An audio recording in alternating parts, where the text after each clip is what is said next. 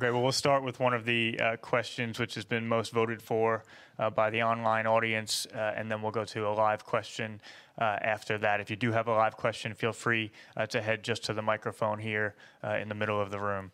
So the first question for you both, feel free to answer, whoever would like to. American Christianity seems like a faith dulled by affluence and comfort. Is it possible for us in the U.S. to experience God in a similar way to the other stories that we heard today? And how could we do that?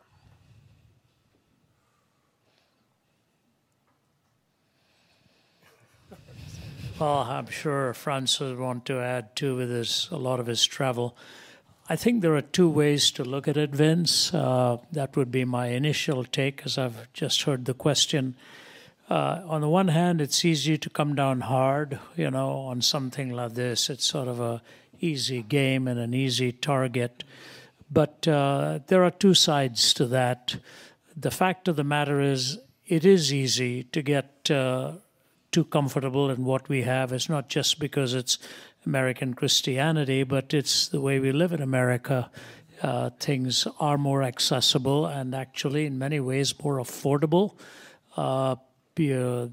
Talking about restaurants, talking about automobiles, talking about homes and accessibility to all of the gadgets of our time. Yes, it is possible, but that's not just America. That's possible in many parts of Europe as well. So it's easy to start climbing up the wrong tree and looking for the fruit on that tree and thinking you have all that you need. Let me switch the metaphor a bit first and then get back to this. On the other hand, very few parts of the world today would really have heard the gospel the way they have if it weren't for American generosity as well. That's really an often forgotten thing.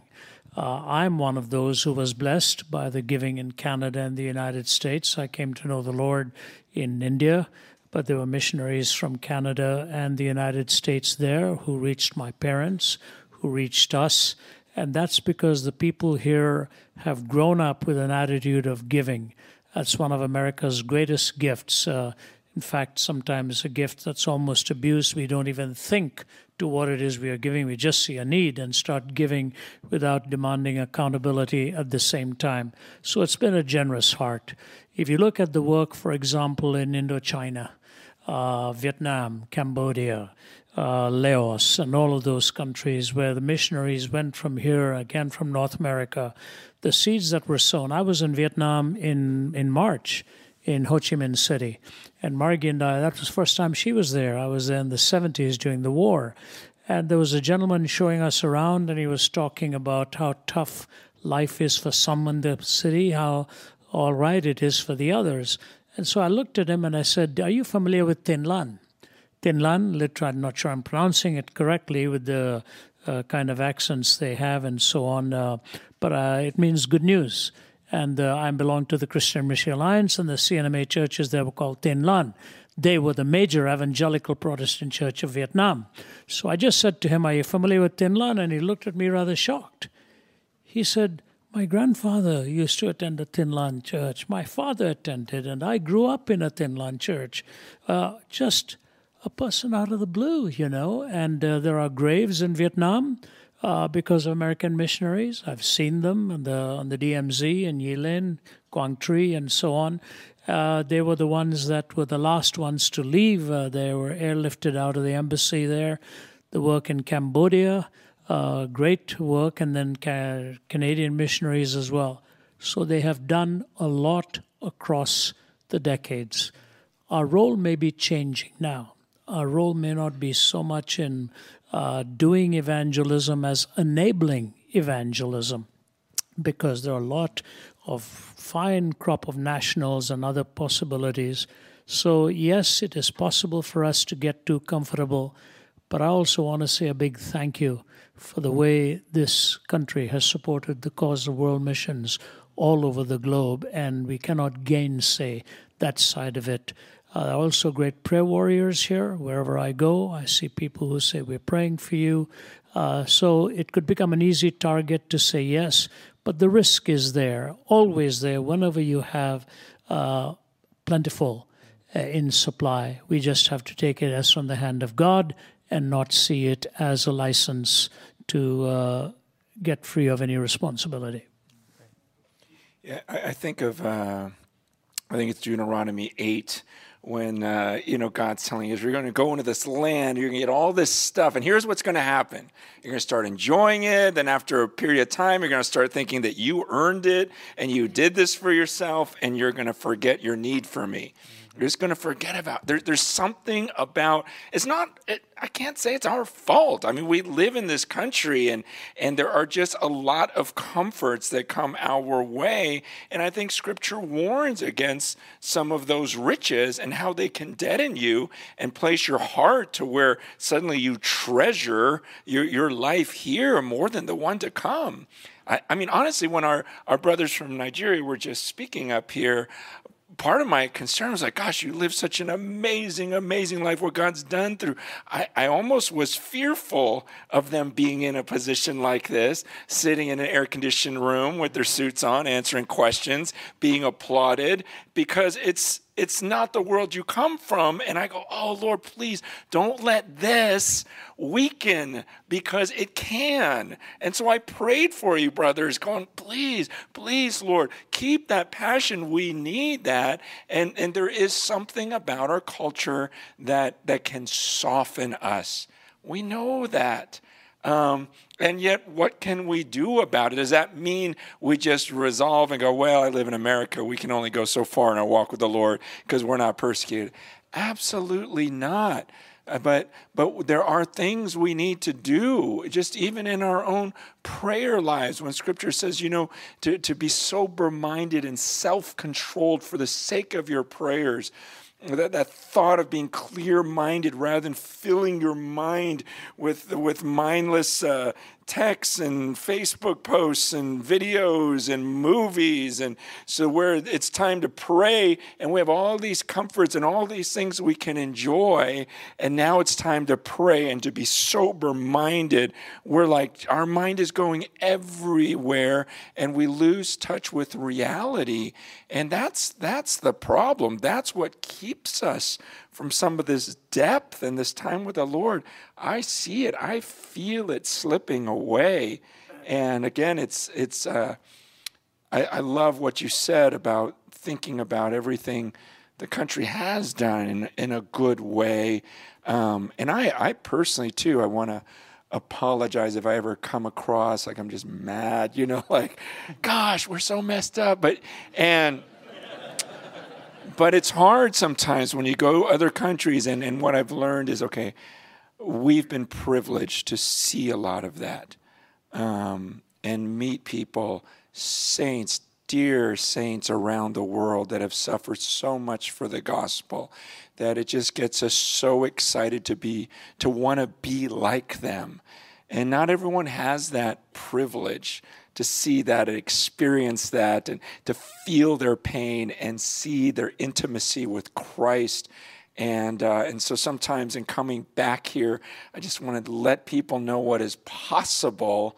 And I really believe it is possible here.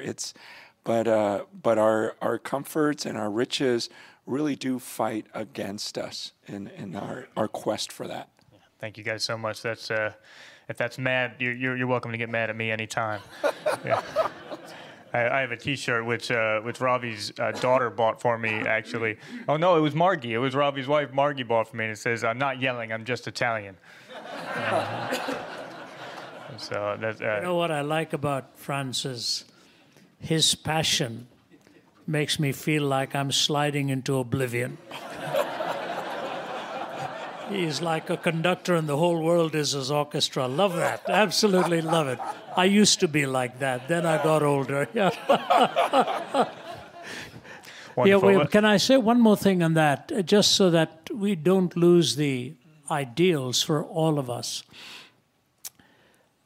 There are parts of the world that don't have too much, Vince, as you well know, and we travel. But they have their own issues. They really have their own issues. There are so many pockets of division in some parts of the world in the church. They're so divided. Everybody, they say when the tide is low, every shrimp has its own puddle. And you've got all these little puddles all over the place. And we are so divided. Maybe the greatest need for the hour is that we be one in our belief and in our passion and in our propagation. Yes. The parts of the world you go to the Middle East. I mean, the tensions within the Christian community there are pretty bad. All little pockets of critiques and criticisms and all of that. Satan works in different ways. You know, here he may use our well-being in order to mitigate the force of the gospel. There he may use that sense of autonomy to drive a wedge into somebody else.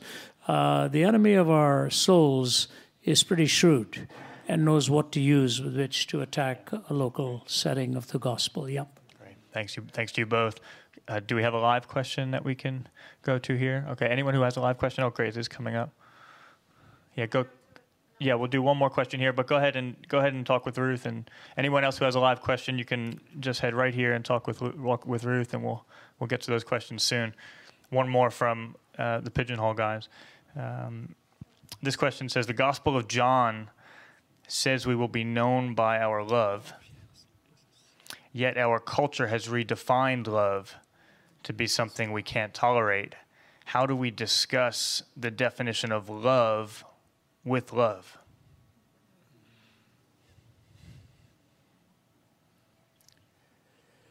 And that may be the challenge of the hour for us, because we have, our persecution here is of a different kind.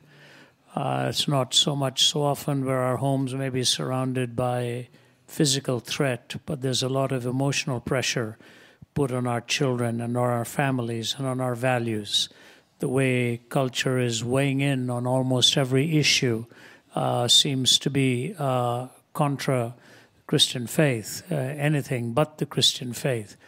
But I think this lends itself to the expression of love and grace. Mm-hmm.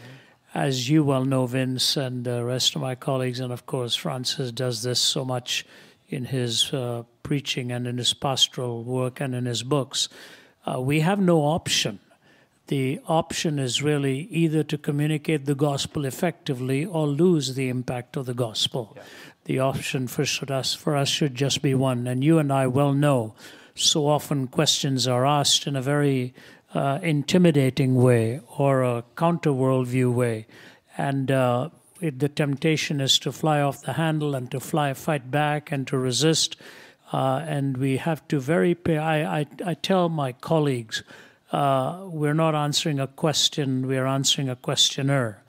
And we remind ourselves that when you're answering a person, you literally and figuratively are putting your arms around them. You have to draw them close. You have to make them feel you really care about them, that this is not just a mechanistic response you're giving, but your interest is that in their hearing, they hear how much you really care about them. Once upon a time, the questions were rather theoretical. You could get away with theoretical answers, but a lot of questions today have very many practical implications. They are much more existentially driven and experientially dense. So our challenge is to make them realize that while our worldview may be different, the imperative of our worldview is to love those who oppose and love those who stand against us. So love has to extend itself in the way you answer, and love has to extend itself in the availability you have for the person to a continued dialogue on the same issue, so that you can demonstrate that love over a period of patience and over a period of time. That's the way I would see it. Yeah, when I look at what is written in John, Jesus says, "A new commandment I give to you, that you love one another just as I have loved you. You also are to love one another. By this all people will know that you are my disciples, if you have love for one another." And so the love in that passage anyway is talking about this, about it's it's true that like the people in the world, if I confront any type of sin in their life, they would see that as unloving. There's nothing we can do about that. That's just the way they have redefined love.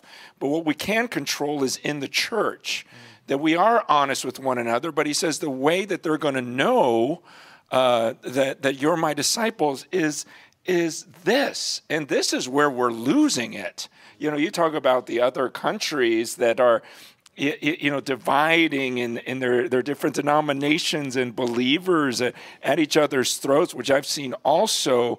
But gosh, are we known for our love for one another?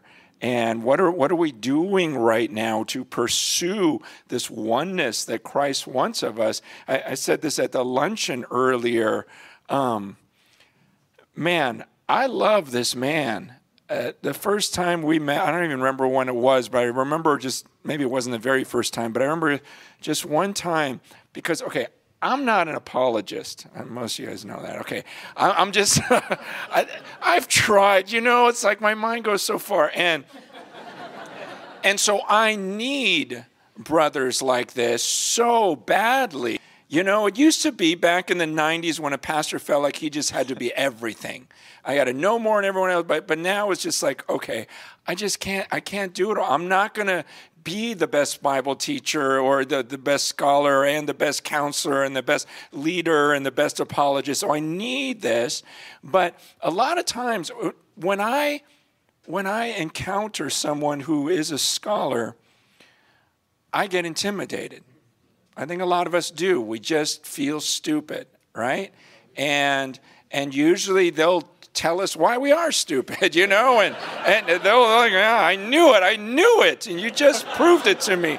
I already knew that. Tell me something I don't know. And so, but I remember, you know, one of the times, Ravi, you know, it might have been our first time meeting, and we were both going to speak in an event, and he just comes up to me and just hugs me and tells me how much he loves me and thanks God. I think he just started praying, God, it is such an honor to share the stage with this man. Francis, I'm so honored to be on the same stage. Do you know what that does for a person who's already feeling insecure and everything else? And then him saying, no, I'm honored to be with you. Your contribution to the body of Christ, like a father, like love. It was so foreign to me to be loved by a scholar, seriously, and valued by one. Now, the fact that feels so foreign is an indictment of where we're at. And I get it, and I want to be the first to apologize. Like, I can get so fired up about my thing that it may seem like I'm mad at you. I'm not, okay? I just get fired up about stuff, and I get bothered when I know how much people are suffering around the world. And I think about people who've never heard the gospel. And sometimes in my zeal for something, I forget that my number one call is to love you deeply, like for this oneness. And the Bible's saying when that happens in the church, that's when the world's going to know that we're his disciples, and that's what we need to fight for. We've got a nice line of questions here live, so let's go and focus there for a bit. Thank you for this. I come across an article the other day where 56% of Christians in America, in my generation and above, believe that Jesus is God. The rest of it, they believe that Jesus existed historically, and they believed that he was a good moral teacher, but they didn't believe he was God. And then as I read further in the article, the generations below us, only about 38% believed that Jesus is God. They believed he existed historically, was a good moral teacher. And so when I read that, I kind of look at where we are in America today and maybe why we are the way we are, because we're not seeing Jesus from who he is as God. And as a pastor, hopefully pastoring many more years here in the future, what am I going to do to convince the generations that are up and coming the divinity of Jesus Christ, which I think will help us get back to where we need to be as a country. And thank you.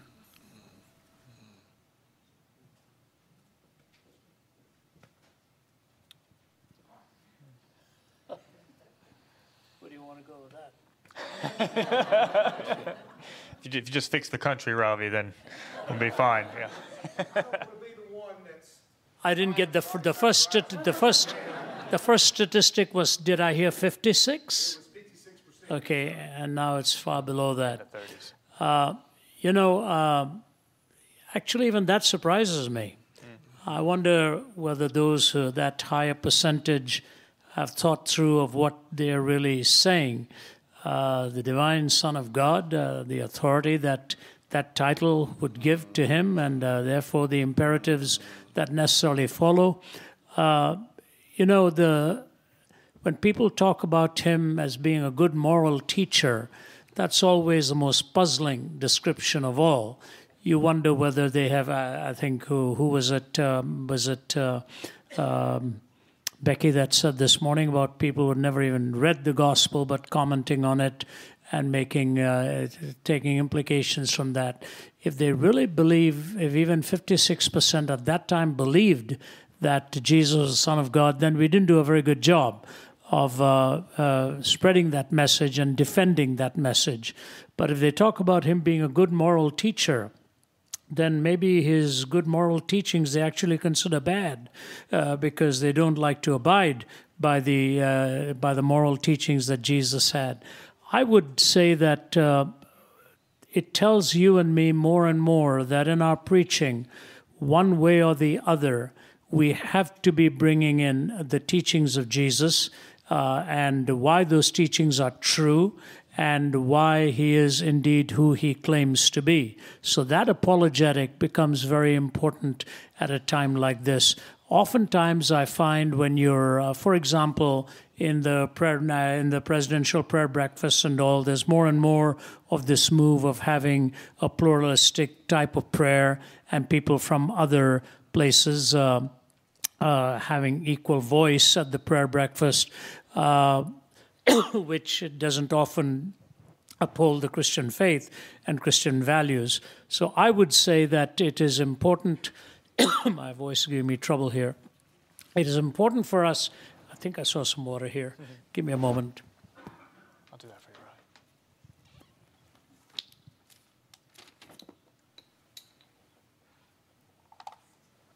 Thank you.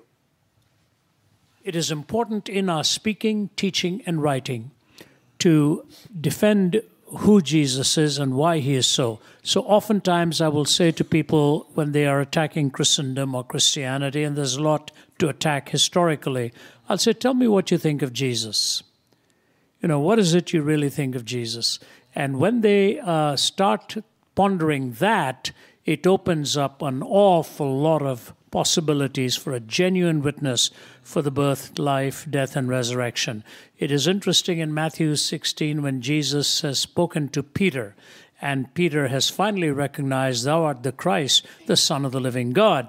Jesus said, flesh and blood has not revealed that to you, but my Father who is in heaven. As soon as he makes that recognition, the Bible says from that moment on, Jesus began to teach about the manner of death that he should die, and Peter resisted that. So he just accepted who Jesus was, then begins to challenge the path that Jesus was actually about to take. And Jesus, from taking that compliment, flesh and blood has not revealed that to you, but my Father who is in heaven, and then he turns around and now says to him, get thee behind me, Satan. You're not minding the things of God, but you're minding the things of man. So even those who recognize his deity had a difficulty in understanding the total message and the mission. So you move on to the next chapter, okay? 17 there in Matthew, if I'm not mistaken. So at the end of 16, Jesus says there are some who are standing here who will not taste death till they see the glory of the Son of God coming in glory. And the very next chapter is a Mount of the Transfiguration.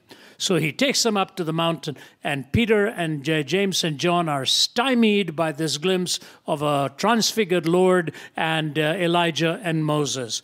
And after all of that exhilarating experience, Peter said, let's stay right here.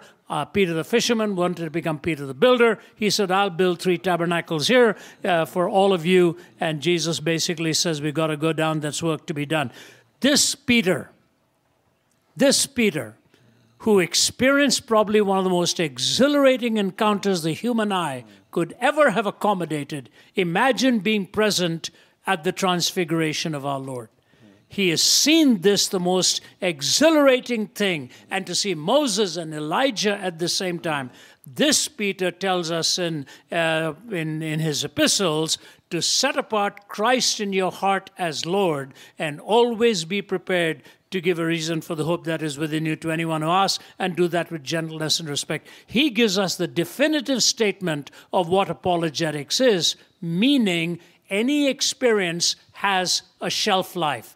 Because he says, for now we have the word of the prophets made most certain. We were eyewitnesses to his majesty, but now we have the word of the prophets made most certain, and you'll do well to pay heed to it as to a light in a dark place. So all of the experiences were given a secondary place. The propositional truth of Christ was given the primary place because it is eternal, and the presentation of Christ as the centerpiece in answering all of the questions became the mission, I think, of Peter himself. So I would say, as wonderful as our experiences are, we have to go back to the sure word of prophecy, for thy word abides forever. Expository preaching is the most powerful way to present who Jesus Christ really is.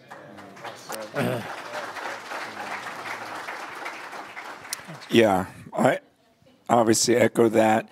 But I was going to say the same thing, but I actually was thinking that the same line of like, we have to be so careful with understanding what the Holy Spirit of God does, and only He has that power to do.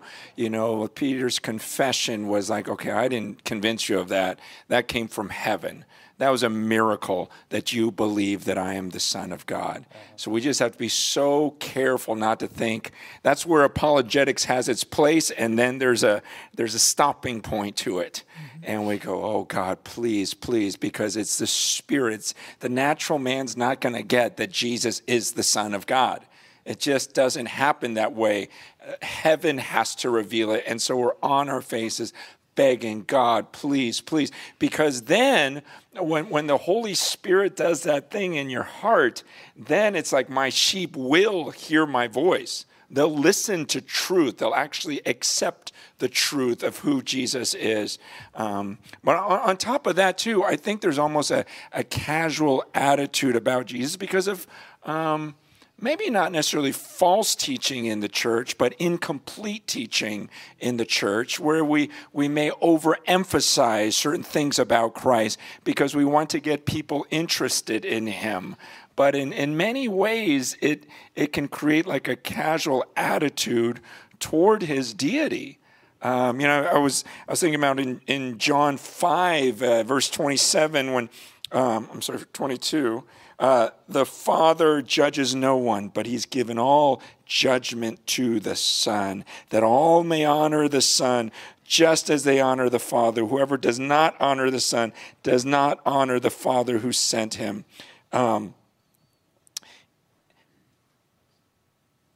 To just read the Word of God to someone who's casual, well, maybe Jesus is, maybe Jesus is that. It's like, okay, let me explain something.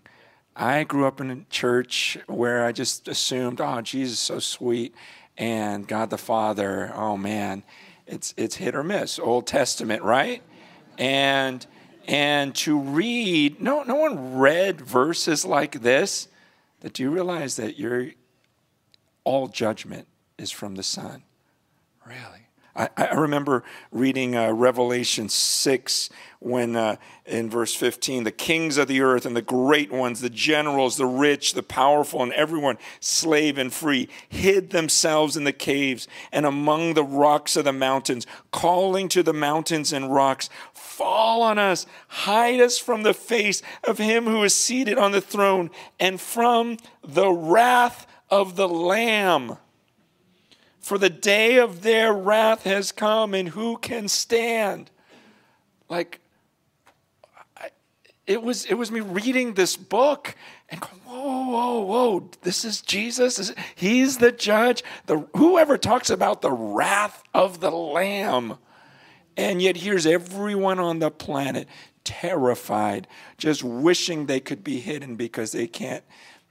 It's because we're not being complete. And that I think sometimes we can have a casual attitude about the deity of Christ and who Jesus is, because we see him as so, it's almost like a side note to God. And absolutely, that's not the way the scriptures teach about him. And I'm still a guy who believes that the fear of the Lord is the beginning of wisdom. And it's when you fear Jesus, the coming judge, that suddenly you recognize, wow, but he's also full of mercy. Wait, how could that, such a terrifying God of justice and wrath, also be a God of mercy? And you just, your mind just starts spinning, and you're in awe of him all over again. Thank you guys. It's so good. And as I was thinking about your question and what you guys have shared, and Francis, just what you were saying about how apologetics can only go so far, but the Holy Spirit has to be the one that brings someone to believe in the divinity of Christ. It's just so true. And I was just, you spoke about the younger generation. I just had in my mind a picture of this young woman who came to faith on a mission that we did. And there wasn't necessarily some big obstacle in her way. We asked her a few days later, we said, why didn't you say yes to Jesus sooner? And she was very thoughtful about it. And she just sort of leaned back in her chair and she said, I think I just needed an invitation. And that line has always stuck with me. So we see those percentages dropping from 56% to 30-something%. Let's turn the question around to ourselves as well, and let's make sure that the percentage of people we're actually inviting to believe in the divinity of Jesus is very, very high. Because if we believe Romans 1 and we believe that people genuinely know God, they do know him. That truth is just suppressed. It's in there. Every single person could be just one invitation away from giving their life to Christ. Let's make sure that the reason that percentage is so low, whatever the reason is, it's not because that's the percentage of people that we're inviting to believe that truth. Let's go to another question live. Thank you. Postmodernism seems to have produced a political system that's based on identity politics, which is based off of oppressed versus oppressor. And it seems that there's a large part of our culture that views Christian faith as the oppressor. And our American church seems that in some ways it has compromised itself to avoid the label of being the oppressor. And my question is, how do we unify the church in our culture when our culture views our beliefs as oppressive without compromising our convictions? The last line again, please. I'm sorry. When our culture doesn't? How do we unify the church when our culture views our beliefs as oppressive without compromising our convictions? Yeah, it's interesting when you look at the flow of, I'll leave the closing words for you on this, Francis, so let me take the first part of it here. You're looking at, the word is epistemology in philosophy. The word epistemology means, how do you, it's the subject of dealing with how do you know something is true. So if you're dealing with a historian, he has a different epistemological grid. A historian will look for various documentation in order to see whether his philosophy of history and his facts of history are right. You talk to a scientist, he or she works with a different series of tests for truth and so on. So whether it's a historian or a philosopher or a scientist, they have their own grid of truth testing. The Lord also tells us to test the truth, to prove it to be right. Look at where secular philosophy has gone, from rationalism, reason alone, to empiricism, science sort of being the ultimate arbiter of everything, to existentialism.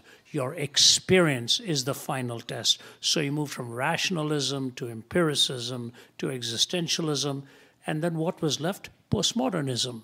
Postmodernism repudiated all of those. No truth, no meaning, no certainty. And fascinatingly, by the way, all of these had their seedbeds in the continent, in Europe, coming from there, from the rationalistic view and so on. America had a different starting point. as did the United Kingdom. Their starting point was not reason, their starting point was moral reasoning. This has been pointed out by Gertrude Himmelfarb in her book, Roads to Modernity, Professor Emeritus from Columbia University. So while Europe went from rationalism all the way down to postmodernism, America's starting point was moral reasoning. That's why we talked about being endowed by our Creator with inalienable rights. The problem is now we have an America that deals with rights without ever defining what is right. We have no more the moral reasoning on which to arrive at all of this. So I think the last bastion of this that is left, as far as I'm concerned, you can go to scientific proofs, you can go to design proofs, you can go to so many other things. But the average person who really opens up their eyes and is listening to you recognizes there has to be a moral framework with which I do my thinking. What is it that makes me a person or a creature of value? So in that essential nature is the image of God. The image of God gives to me moral reasoning. We cannot communicate truth while compromising the implications of truth. So I would say how you communicate in this society is conviction with compassion. Convictions are very different to opinions. Opinions are something that you hold to. Convictions are those which hold you. You can change an opinion. One time you might like blue, next year you might like green. It's okay. But you cannot change your convictions about the sacredness of life or the sacredness of sexuality or love and those that you put into this category. The challenge for the Christian is how to communicate conviction with compassion. My mother used to say, once you have cut off a person's nose, there's no point giving them a rose to smell. So we have these issues come up on the university floor all the time. If they know you really care about them and they know you're authentic in what you are saying, you can't often go directly to the answer, but you can circle and form an arc and come into it. When Billy Graham was in his heyday, the invitation was given to the masses. But now we've got the hard picking to do. Not everybody is ready in that kind of setting. So we have to find ways of dialogical thinking, ways of rational discourse. And I could say much more, but I don't want to eat up the clock here. Let me give it to Francis to say the rest here. Yeah, let me complete your thoughts for you.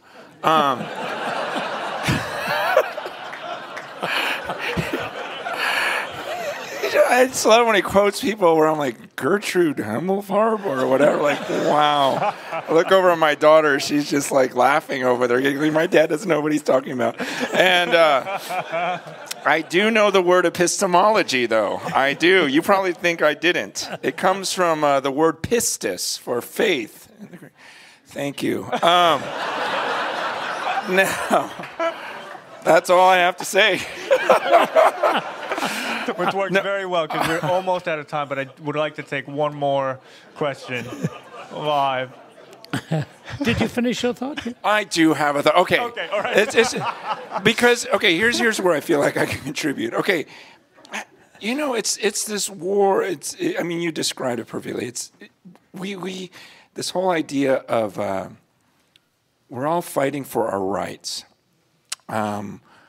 And these are real things, real pain, real things that we feel. It's so close to home, and I love how the church has been so compassionate towards people. This has been a new move into this really trying to understand people, hear where they're coming from, but it really does come down to this worldview at the core. I've been saying recently that I think one of the most important passages for our generation is Isaiah 55, starting in verse 8, where God says, "My thoughts are not your thoughts.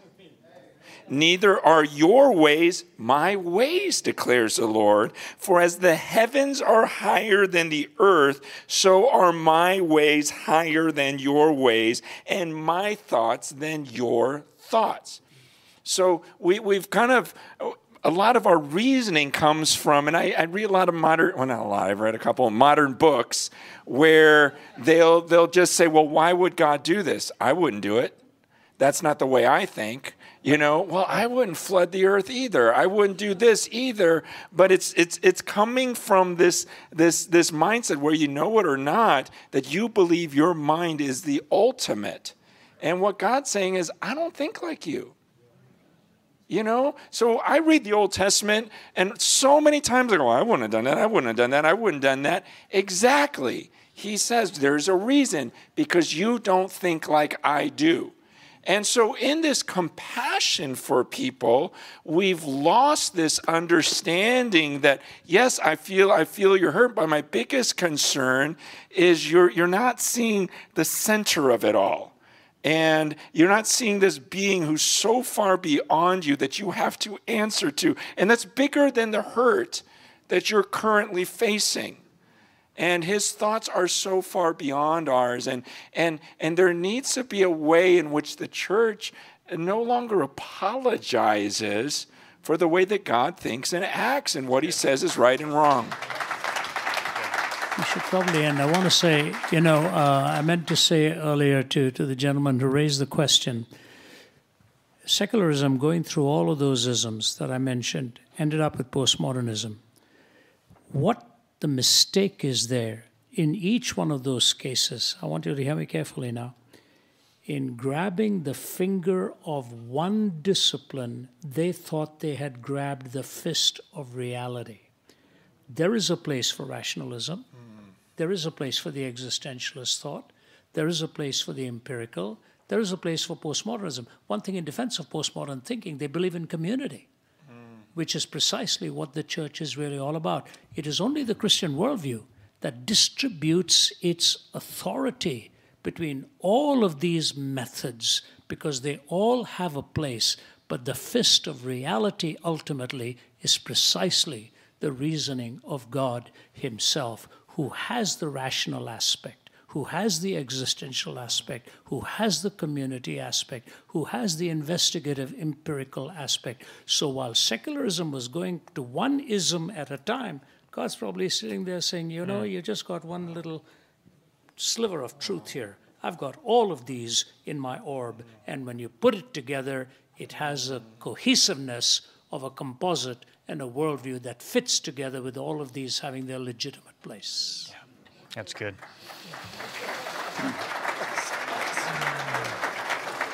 That's some good epistemology.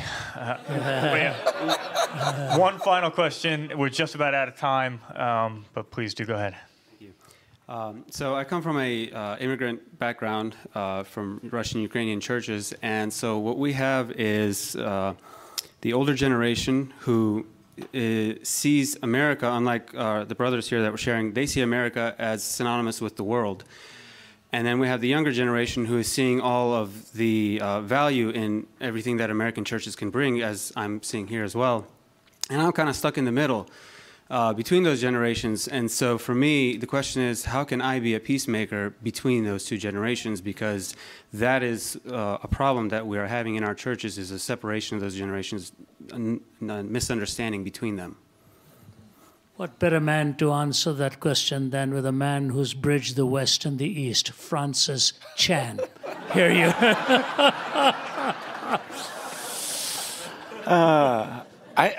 when you look at Scripture, sometimes I can almost get paralyzed by that, right? As you probably do. You go, how in the world am I going to bring this together? Because there's so many things that fight against that. And there'll be so much criticism as you try to pursue that and try to bring these two sides together. And this is my opinion. I think there's biblical basis on this. I'm not sure I can defend it right now, but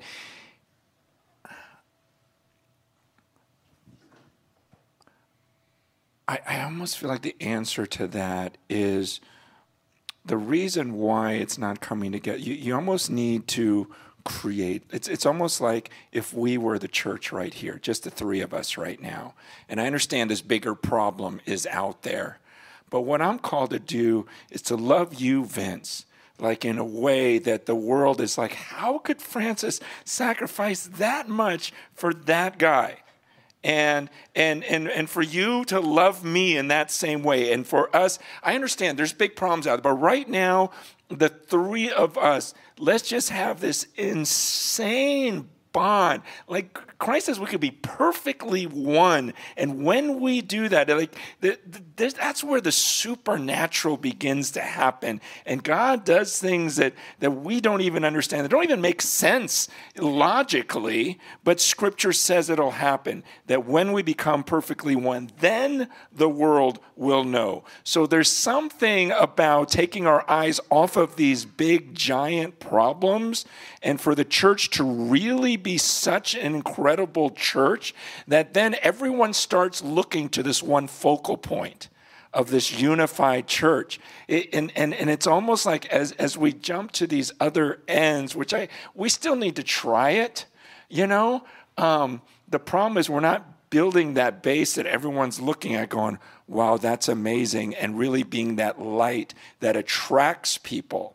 And so I don't know if that answers your question, but my approach, from my understanding of Scripture, is that some of these things are just over our heads, that are such extreme, difficult things. But the core of the problem is the church is not being that beautiful bride that Christ wanted it to be. And so we start with those who get it at that point, and let's just build on that. And I feel like the fringes just start growing further and further through that attraction to something so beautiful. Well, praise God for all that's been shared, and let's say thank you to Ravi and Francis.